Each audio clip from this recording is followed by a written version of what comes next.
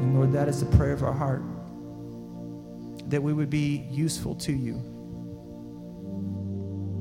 We know that you want to lead us, and we know that you use your Spirit to do that. And I pray that you would help each one of us to listen in daily living, because we never know when we have a divine appointment appointed to us. Many times we know that it can come at the most obscure times. But I would pray that you'd help us to listen to those moments and to know when we ought to minister, reach out, share truth, encourage, all of those things. We're so thankful that you saved us, that you love us, that you love us enough that you sent your only Son to die for us, a penalty that we otherwise could not pay. Thank you so much, and I pray that you'd help us to be those ambassadors that are doing your work, because we know that people are dying and they're going to hell unless you intervene. So we pray and we ask and we plead that you would use us to do that. So we pray that you would help us in that. We look forward to looking into your word today, because we know that's what brings life change, true change, long-lasting change. And so we invite you to speak to us today. So we pray that you would do that in Christ's name. Amen. We have been so blessed as a ministry, and one of the ways we've been blessed in these days is that we have relationships beyond the walls of this church, within the Willamette Valley, the state, and also nationally. And so for our summer series, it's such a treat to be able to have guests come and teach. And so we hope that you've already been enjoying the summer series. This morning, we have Dr. Jeremy Lelick. He is the president of the Association for Biblical Counseling in America. And he's also the founder of Metroplex Counseling Center, and he's a practicing counselor, licensed therapist, but he is a biblicist.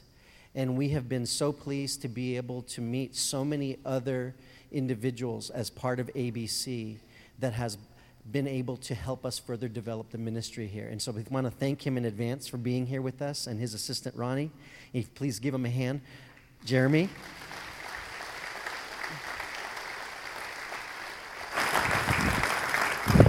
I'm not going to take up any more of your time. You need to just get up here and share the word. Let me pray with you. All right, thank you. Lord, thank you for this time, that you would give Jeremy clarity of thought, an opportunity to share on his heart from your word, and that you would continue to have a unity of the Spirit in the bond of peace, as many individuals have come now this summer series to address 2 Peter, and that you would give us an opportunity to hear his take from a counselor's perspective, from a husband's perspective, a father, and a leader within the biblical counseling ministry internationally. In Jesus' name, amen. Amen. Thank you, brother. Good morning. It is more than an honor and privilege to be here today, and I want to thank Pastor Justin Green and Carl and Laura for the kind invitation to be with such wonderful people, and just to see the work that this church is doing in the realm of discipleship and biblical counseling warms my heart, and it's just a joy to see that people are stepping into the trenches with those who are struggling and hurting. Let's open up to 2 Peter 1, verses 5 through 6. And my task is to talk about perseverance this morning. 2 Peter 1, verses 5 and 6 says this: "For this very reason, make every effort to supplement your faith with virtue, and virtue with knowledge, and knowledge with self-control, and self-control with steadfastness, and steadfastness with godliness." So here it says steadfastness, same thing as perseverance. And we're going to dig into that, but let me open in prayer very quickly, and we'll jump right in. Father, we are honored to be here this morning. And it is my prayer that your Spirit would open our ears and our hearts to hear what you would have us hear. I pray for every heart here, Lord. You know the needs, you know the struggles that are represented, and I pray that something that is said today would reach into those struggles and breathe hope. And we ask this in Christ's name. Amen. So when we talk about perseverance, or when we talk about anything as it regards our walk with God, I think it's always very, very important for us as believers to ask the question, why? Why am I doing the things that I'm doing as a believer? Why? What is my ultimate why for obeying God? What is my ultimate why for persevering in my life and in self-control and in seeking to supplement my perseverance with godliness? What is my ultimate why? We might use this word telos. It just tells us the final reason for why we choose to do the things that we do. And sometimes when people come to passages like this, and I do a lot of counseling, and when people come to a passage like this where they are being exhorted to do something, very often I run into some pitfalls as to why individuals are doing something in their Christian life. Things like this: maybe I need to persevere as Peter has called me to so that I can acquire a further acceptance by God. If I can just persevere in my Christian walk and add to my perseverance godliness, then maybe that puts me just one step closer to being approved and accepted by this holy God that I say I serve. That's a pitfall that I often see in the Christian life. Or maybe I've wrestled with sin. Or maybe I've committed this huge sin that the church would look down on, and I wrestle with shame, and I wrestle with a sense of guilt. So my ultimate why of stepping into this perseverance is to somehow offer penance for this horrible thing that I've committed against a holy God. That sometimes, in some way, my desire to obey by persevering, by pursuing godliness, is a form of penance in my life. It's a way to moderate my sense of guilt. It's me looking at my own works and thinking that it's maybe Jesus plus my perseverance that will ultimately find approval and acceptance by God. And sadly, in our day, some people obey because they've been taught in certain places and in certain churches that doing so will give them some type of monetary or material reward. Give God money and He'll bless you with material things. And those are pitfalls that we want to shy away from. Those are pitfalls that rob the gospel and Christ of His glory in what He has accomplished on the cross. And so I want to provide a context as we dive into this idea of perseverance. I really think it's important for us to develop a context that will give us a biblically centered, gospel-oriented why as to our perseverance. So if you were to come into me and you were wrestling with some form of trauma and anxiety, and it was overwhelming you, and you cannot hardly even function in your daily life. And I spend an hour with you, and I hear your story, and I hear of the traumatic events that you've experienced. And in our first meeting, I recommend to you a book, and I ask you to go read this book. Take the next couple of 3 weeks. I want you to go read this book, and I want you to begin to pull out themes that you resonate with in this book and how they apply to your particular life. And let's say you go home, and on one night, you pick this book up that I've given you, and you turn to a random page 75, and you read the sentence, "Corey ran down the street." And then you close the book, and you say to yourself, "My counselor needs to find a new job." What in the world does some woman running down the street have to do with my trauma? But if that's what you did, you would have made a grave mistake. Because you would have interpreted the book, The Hiding Place, the story of Corrie ten Boom, who her and her family were rescuing Jews during World War II, and they were put in Nazi concentration camps, and all of them died, and Corrie was supernaturally released and worked the rest of her life serving God in ministry. But the mistake that you would have made is you would have by interpreting that whole amazing, miraculous story on one sentence, you would have missed the story. And when we begin to let our lives become the story, then we miss the real story. Every person's life, your life experiences, the good, the bad, the difficult, even the struggles with sin, your story is a sentence in a much greater, beautiful, divine story. And so and in order for us to approach this idea of persevering and pursuing godliness, we have to do it in the context of the whole story, or else we'll miss the story. So I want to give just a few elements of this story as we begin. And I think we have to start in 2 Peter 1:1-4 to begin to get somewhat of a glimpse of this story, that there's more going on that Peter's calling us to than simply persevering or adding to perseverance godliness and brotherly love. There's more to it going on. And he says this in verse 1, His divine power has granted to us all things that pertain to life and godliness. You see, he's giving us a glimpse into something bigger than our efforts, something bigger than our decisions. This idea that his divine power has actually granted to me everything that I need for this life and godliness that he is calling me to in the verses that follow. How do I live this life of godliness through this power? Through the knowledge of him who called us. Through the knowledge of him who called us. For what purpose? For what purpose are we to persevere in our faith? To his own glory and excellence. He's beginning to cause us to come face to face with the transcendent. That this idea of persevering in life is much bigger than this moment. It touches eternity. It touches the glory and excellence of God himself. Living for the glory of God means to live a life with our hearts being more and more expanding in our gratitude, increasingly recognizing all that God provides in all of life. Paul, in 1 Corinthians 10:31, leaves nothing to the mundane.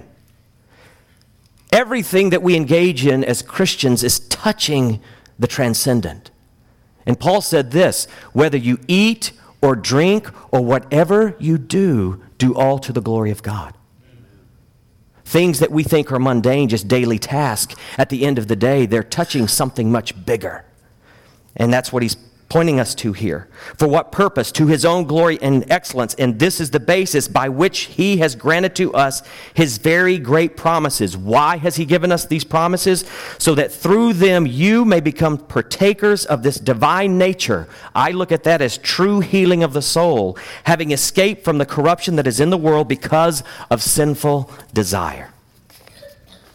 So that's the context in which Paul is calling us to persevere. This is the context. This is the larger story outlined by Peter so that Christians may experientially, day by day, become that which they existentially are already to the praise and glory of God.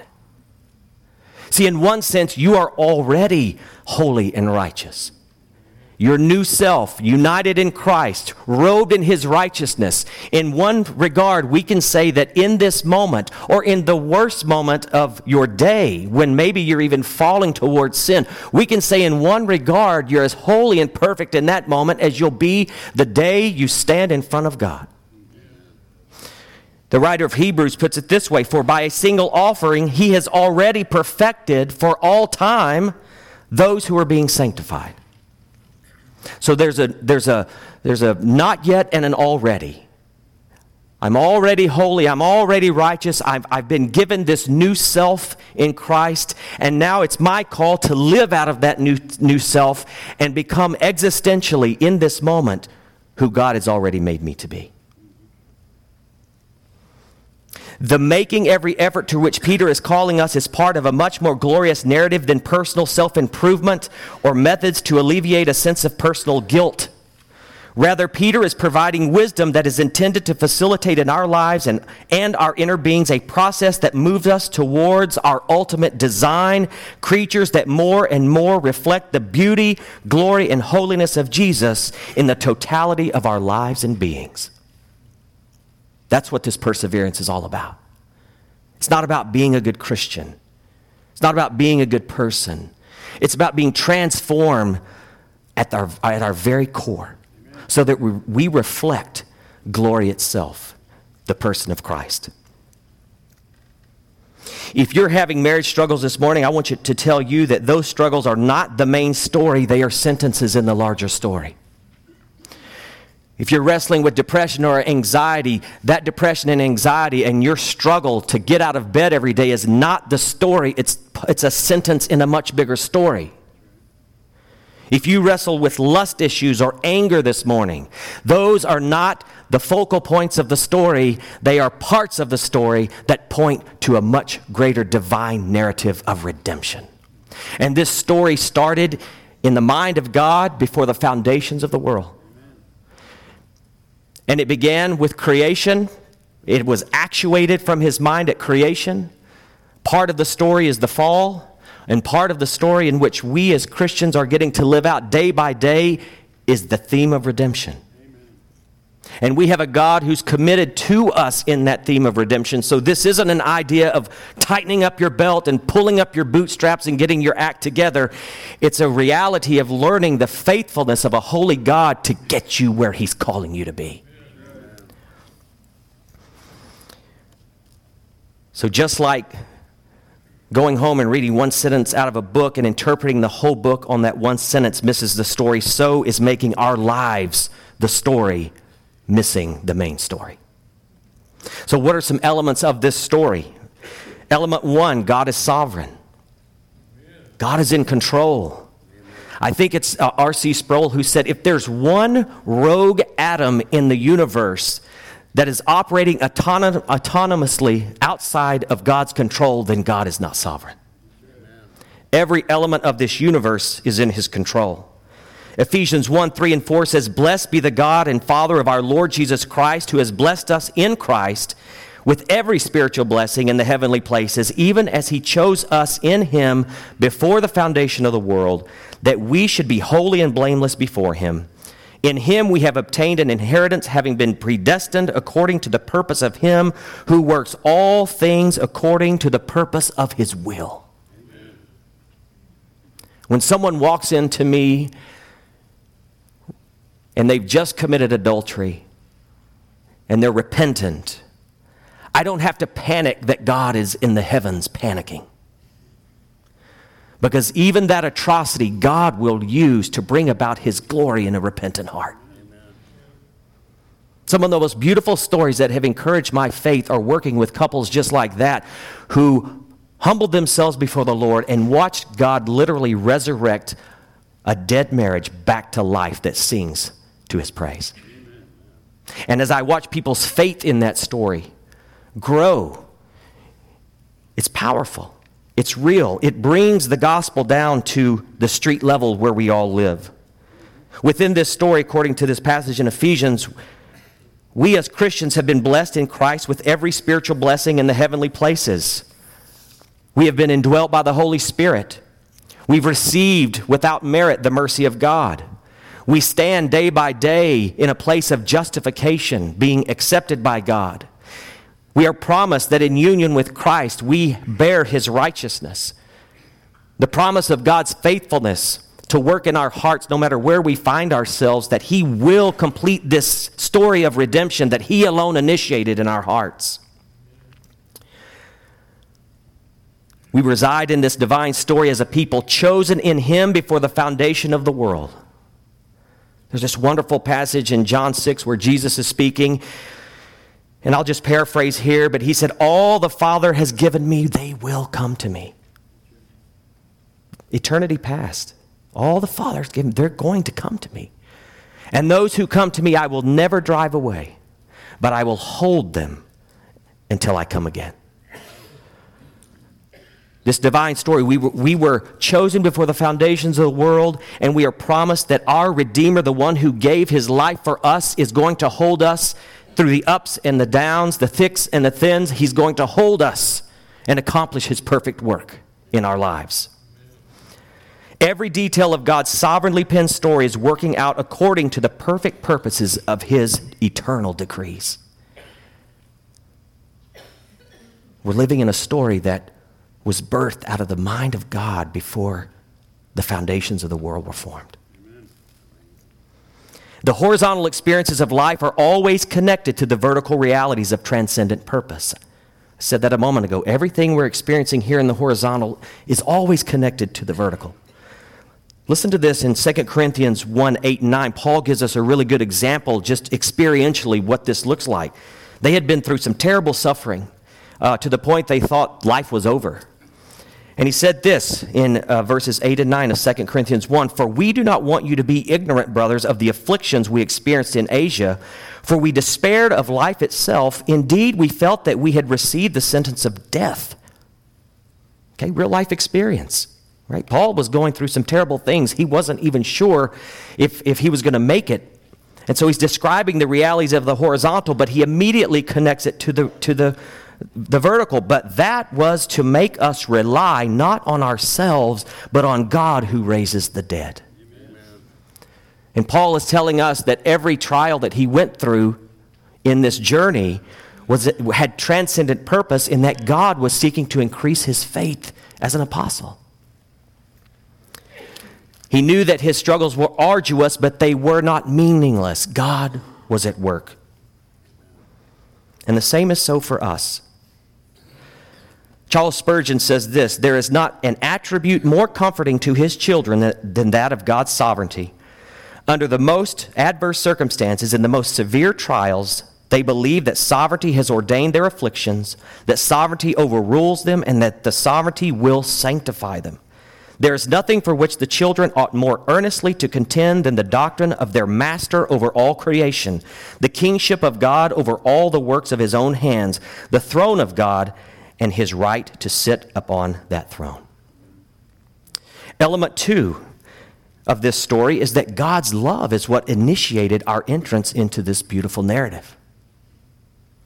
So God is sovereign, but it was also his love that initiated us into this story.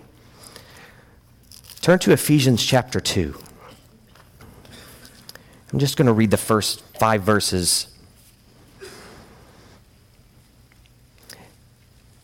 And as a counselor, especially when I'm working with Christians, this is, in my view, as a believer, the most miraculous miracle of transformation a human being will ever experience in their lives. So if you're wrestling with something in your heart today and you think that you're never going to be able to overcome that, you're never going to be able to get over the hump, I want you to always anchor the process of your change and the process of your sanctification in the reality of what I'm about to read. Because it shows us that God miraculously changes hearts. Ephesians 2, "And you were dead in the trespasses and sins in which you once walked, following the course of this sinful world, following the prince of the power of the air, the spirit that is now at work in the sons of disobedience, among whom we all once lived in the passions of our flesh, carrying out the desires of the body and the mind, and were by nature children of wrath like the rest of mankind." So he's telling us we were dead. That if you are a Christian in this room, there was a time in your life when your heart was dead. Dead means dead. It doesn't mean that you were floating at the top of the water looking for a life raft to save you. It means you were face down floating in the water dead.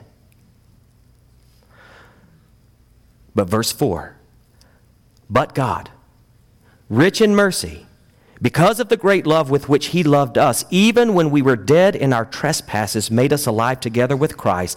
By grace you have been saved, and raised us up with him, and seated us with him in the heavenly places in Christ Jesus, so that in the coming ages he might show the immeasurable riches of his grace and kindness towards us in Christ Jesus. For by grace you've been saved through faith, and this is not of your own doing, it is a gift of God." So God, because of his mercy and his love for us, caused our hearts to go from this dead piece of stone to a heart of flesh that had the capacity to now finally search for the true God of Scripture. Element 3, God often, not always. I don't want to paint a grim picture of Christianity. God works in every detail. He works in the blessings. He works in the joys. He works in the moments of bliss. But also, God often accomplishes his perfect purposes through suffering. And in the passage in Peter that we started with, it's really here in this realm of suffering that perseverance is targeted. And I think one of the most powerful tools that the enemy has used against humanity is to convince people that if suffering is present, either God is not good or he doesn't really care. That's what our culture has left us with as it regards suffering. I remember several years ago, my sister and her husband, they were older, but they were still trying to have children. And they were able to conceive. It was a joyous time, but I remember about 3 months into that, I walked into my office, and my sister answers the phones there at the counseling center, and I walked in my office, and her face were in her hands. She was trembling. She was sobbing. And my heart sank because I just knew something was wrong. And through tears, she looked at me and said the geneticist had just called, and her son within her womb was diagnosed with trisomy 18. And trisomy 18 is a genetic disorder, especially for males. They will live 8 to 10 minutes after they're born. Doctors encouraged her to abort. She refused to do that. And for the next 6 months, I watched my sister carry this precious boy. And we prayed. We gathered people around, and we prayed and we prayed. And on one Sunday, we get a call. My wife's a labor and delivery nurse, and Max was being born.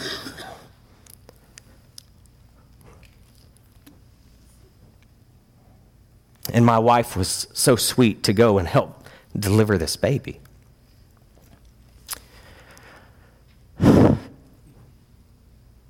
Probably not a darker moment in my life to walk in a hospital room and see my sister holding that dead baby. There was a season of suffering for our family. But I could anchor my hope in this reality that God works out his beautiful, glorious purposes in our suffering. And my brother-in-law, who has been an agnostic/atheist for as long as I knew him, for the first time began to take a step towards the gospel. And just this past 4th of July, we had a 2-hour drive home, and all he wanted to talk to me about was the resurrection. And how is this possible? God works through suffering. And this is an element of the story. The psalmist in Psalm 119:71 says this: "It is good for me that I was afflicted, that I might learn your statutes." Psalm 119:71, "It is good that I was afflicted."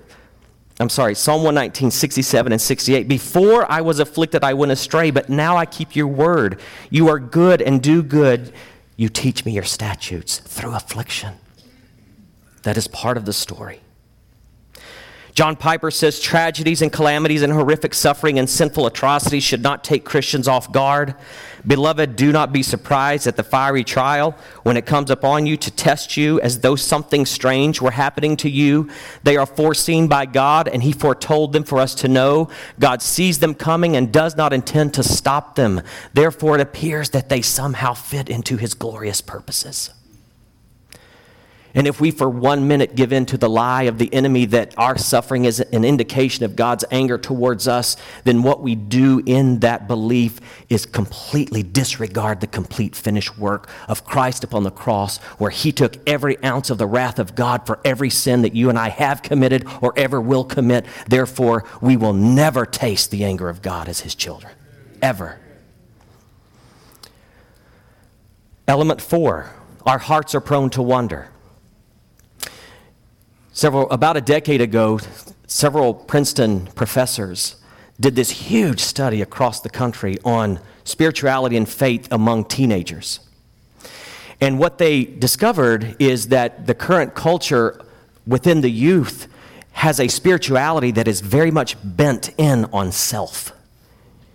They termed it ultimately moral therapeutic deism, that somehow God is there for some therapeutic purposes for my happiness. Dr. Kendra Creasy Dean was one of the researchers, and she says this: moral therapeutic deism makes no pretense at changing lives. It is a low commitment, compartmentalized set of attitudes aimed at meeting my needs and making me happy, rather than bending my life into a pattern of love and obedience to God. Like the Spider-Man symbiote, moral therapeutic deism cannot exist on its own. It requires a host, and American Christianity has proven to be an exceptional, gracious one. She concludes, we have forgotten that we are not here for ourselves, which has allowed self-focused spiritualities to put down roots in our soil. And if we're not careful, we can become prone to that as well. That's not just a cultural battle, because there's a war going on within us. Jeremiah 17:9 says, the heart is deceitful and above all things and desperately sick. Who can know it? All of our hearts in this room can be susceptible to deception of the old ways, of the old flesh. It's no wonder that the writer in Proverbs 4:23 says, above everything in life, above everything, guard your heart. For everything you do flows from it. So part of the story is that our hearts, if we are not careful, even as committed believers, our hearts can be prone to wander from God. And even worse, our hearts can be prone to wander from the promises of the gospel in the midst of struggle. I love the song, Come Thou Fount of Every Blessing, and this particular verse. Oh, to grace, how great a debtor daily I'm constrained to be. Let thy goodness like a fetter bind my wandering heart to thee. Prone to wonder, Lord, I feel it. Prone to leave the God I love. Here's my heart, oh, take and seal it for thy courts above. And then finally, the main character of this story, as we've said, is not us. It's Christ. And we're going to come back to that here in just a moment. So let's come back to perseverance. We have these themes of God's sovereignty, His love, the reality that we live in a fallen world where suffering happens, that God uses suffering as a means to conform us into the image of Christ, and also that our hearts are prone to wander from Him if we are not careful. So coming back to 2 Peter 1:5, 7 through 8, for this very reason, make every effort to supplement your faith with virtue, and virtue with knowledge, and knowledge with self-control, and self-control with steadfastness or perseverance, and perseverance or steadfastness with godliness, and godliness with brotherly affection, and brotherly affection with love. For if these qualities are yours and increasing, they keep you from being ineffective or unfruitful in the knowledge of our Lord Jesus Christ. So what is this thing we call perseverance? It comes from the Greek word hupomone, and it is a characteristic of a person who has not swerved from his or her deliberate purpose and his or her loyalty to faith, even in the greatest trials and sufferings. One theologian says it is the courageous acceptance of everything life can do to us and the transmuting or transforming of even the worst event into simply another step on the upward way. Taking all that happens and having the courage to face that, realizing that this is something God is using for His glorious purposes and to change me as His child. It is not merely a bearing up under difficult circumstances. So a lot of translations use the word patience, which is bearing up under tough circumstances. But it's not merely that. There's an aggression to this perseverance. It is a contending for something greater, which is why we need that context. What's the greater? It's contending for something greater. We can persevere for the sake of persevering, and in the end, if that's all we've got, it's pointless. But if we're persevering for something greater, it brings us great purpose. There was once a French philosopher named Jean-Paul Sartre, and his whole pursuit in philosophy was try to find the meaning of life, but to do so without God. To find an idea that human life actually does have purpose and actually does have meaning, and he tried his entire life to reach that conclusion. and to verify that conclusion. But in the end of his life, his final statement about his own philosophy was this: no finite point has meaning without an infinite reference point. In other words, he had to turn his back on his whole life's work of philosophy, because he realized without an infinite reference point, there is no purpose. And our infinite reference point is a person, God, and very specifically the person of Jesus Christ. So we have macro moments of perseverance and we have micro moments of perseverance. And I just want to throw this out to you very quickly. Micro moments are those big moments, okay, where we can recognize that we've done something different. For example, choosing to spend time in prayer and Bible reading instead of watching another show on television. So I'm tempted towards wasting an evening watching television, but instead I persevere and I go and I read Scripture and I spend time with the Lord, which is beautiful. Or spending time with family rather than spending another hour on the iPad or cell phone. In choosing to invest myself into my family when really I feel the pressures of work and I've got some things I need to take care of, but rather than stay on the iPad or the computer, I'm going to go spend time with my family. Or calling a friend when tempted to binge drink in order to escape anxiety. That's a form of perseverance. Okay? And all of those are very important in our Christian life, and we need to build in Christian disciplines to help us persevere, to help us add to that perseverance godliness. But there are also micro moments of perseverance. And this is where I, as a counselor, spend a lot of my time working with others. These micro moments of perseverance hone us in on the reality that life is worship. Every decision I make, every word I speak, every thought I hold on to is anchored in what I worship. It's anchored in what I worship. Paul tells us in Galatians 5 that we are engaged in a loyalty war. There's a war of desires raging in my heart and in your heart every single day. Jesus said this: where your treasure is, there your heart will be also. So a great question to ask ourselves in persevering is, and looking at the micro aspects of perseverance, is what in this moment, as I'm about to ready to respond to this situation, what is the treasure that's going to influence my response? Is it respect? Is it control? Is it affirmation? Is it escape? Is it approval? Is that my functional treasure? Is that what I put at the very center of my being that's going to drive what I'm about to do or what I'm about to say? Or is my treasure truly the God of Scripture? Is it my Redeemer? James says this: your fighting is driven by your functional God of the moment. He asked the question, why are you fighting? If you ask me that question in the midst of a fight with my wife, I'm going to blame her. I'm fighting because she's not being very nice. But James turns it around on us. He says, no, you're fighting because you're not getting what you want. And rather than giving up what you want to the glory of God, you covet and dig deeper in that desire until you come to a place where he says you commit spiritual adultery against the holy God. And those are the micro moments of perseverance where we're searching our hearts, persevering to ask the right questions about what's going on within me, persevering to really get a grip and be honest with myself that there are some idolatrous things that I will tend to allow to control me to the point of sin. And we know when we have given in to an idol, when we allow ourselves to sin against another person if we don't get what we want. Or put it another way, we know that we are bowing to an idol if we give ourselves permission to not love God or another human being in the moment, no matter how difficult that moment might be. So in closing, I want to highlight again that the central figure of this entire story where we are called to persevere is Christ himself. Look at 2 Peter 1:8. It's how he concludes this whole thing. For if these qualities are yours and are increasing, the things that we've been talking about, perseverance, virtue, godliness, brotherly love, if these qualities are yours and are increasing,